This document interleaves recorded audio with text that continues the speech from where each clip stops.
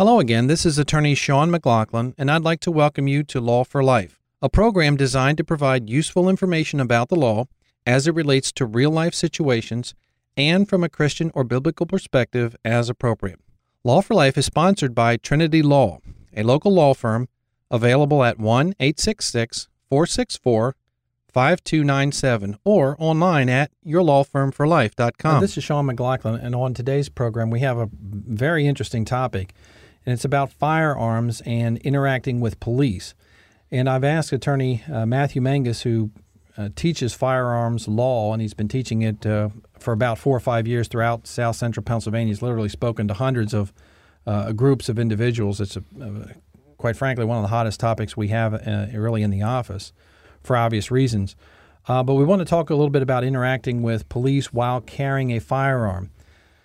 And so, Matt, welcome to the program. Thanks for having me. I just want to ask you, we'll just start off here, what obligation does a person carrying a firearm have to a law enforcement officer? Well, thanks, Sean. Just to provide, make sure we're clear on this, we are talking Pennsylvania law here, and this doesn't apply to other states if you may be listening from another area. But in Pennsylvania, when you are carrying a firearm and the phrase is concealed on or about your person, or you have a firearm in your vehicle, and a law enforcement officer asks to see your license to carry that firearm, the law says you must show it to them.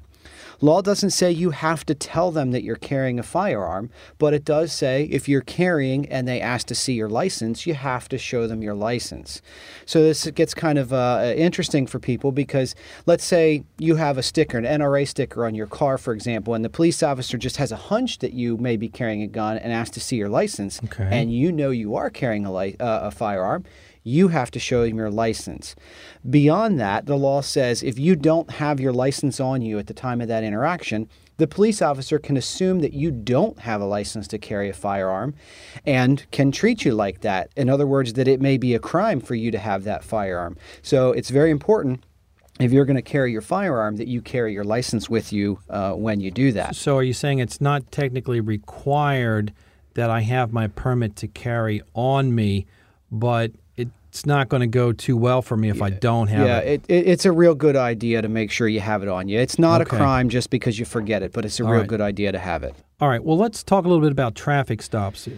Yeah, that's one of the most common questions I get is, what if I'm stopped, traffic stop, and I'm carrying a firearm? And Sean, let me ask you a question. Have you ever been given a ticket? Well, we are on the record here, I guess. Yes. Does it help that it was like over 20 years ago? But yes. Okay, so one of the state police officers I do these with say, no, you weren't given a ticket, you earned that ticket. Right. And the point he's trying to make by that is when a police officer stops you on a traffic stop, they have to have reason to believe that you've already done something wrong, you've violated a traffic law. And it's not a very, not what we think of as a real crime, if you will, but it is in fact treated as a crime under Pennsylvania law. So the first thing you have to understand is you've done something wrong, and that's why that police officer is stopping you. Go ahead. So what you want to do then, when you've been stopped, my suggestion for people is very simple, that you keep your hands on the steering wheel because police officers are trained to watch your hands. Keep your hands on the steering wheel and inform the police officer.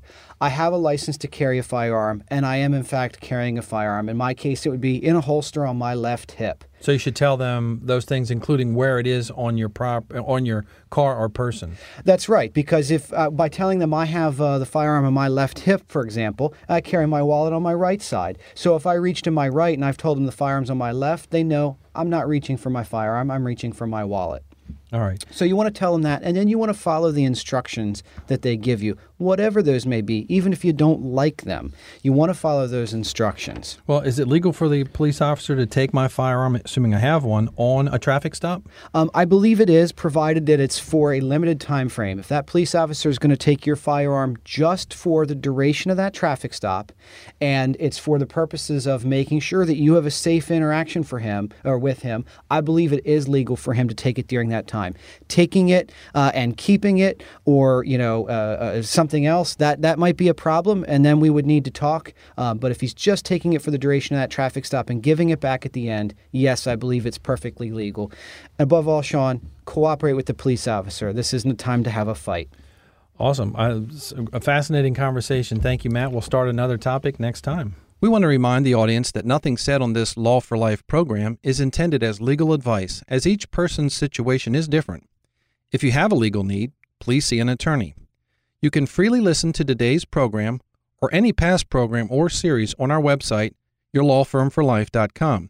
That's yourlawfirmforlife.com. Just click the Resources tab. Inquiries about the program can also be directed to the local law offices of Trinity Law, toll-free 1-866-464-LAWS. That's 1-866-464-LAWS.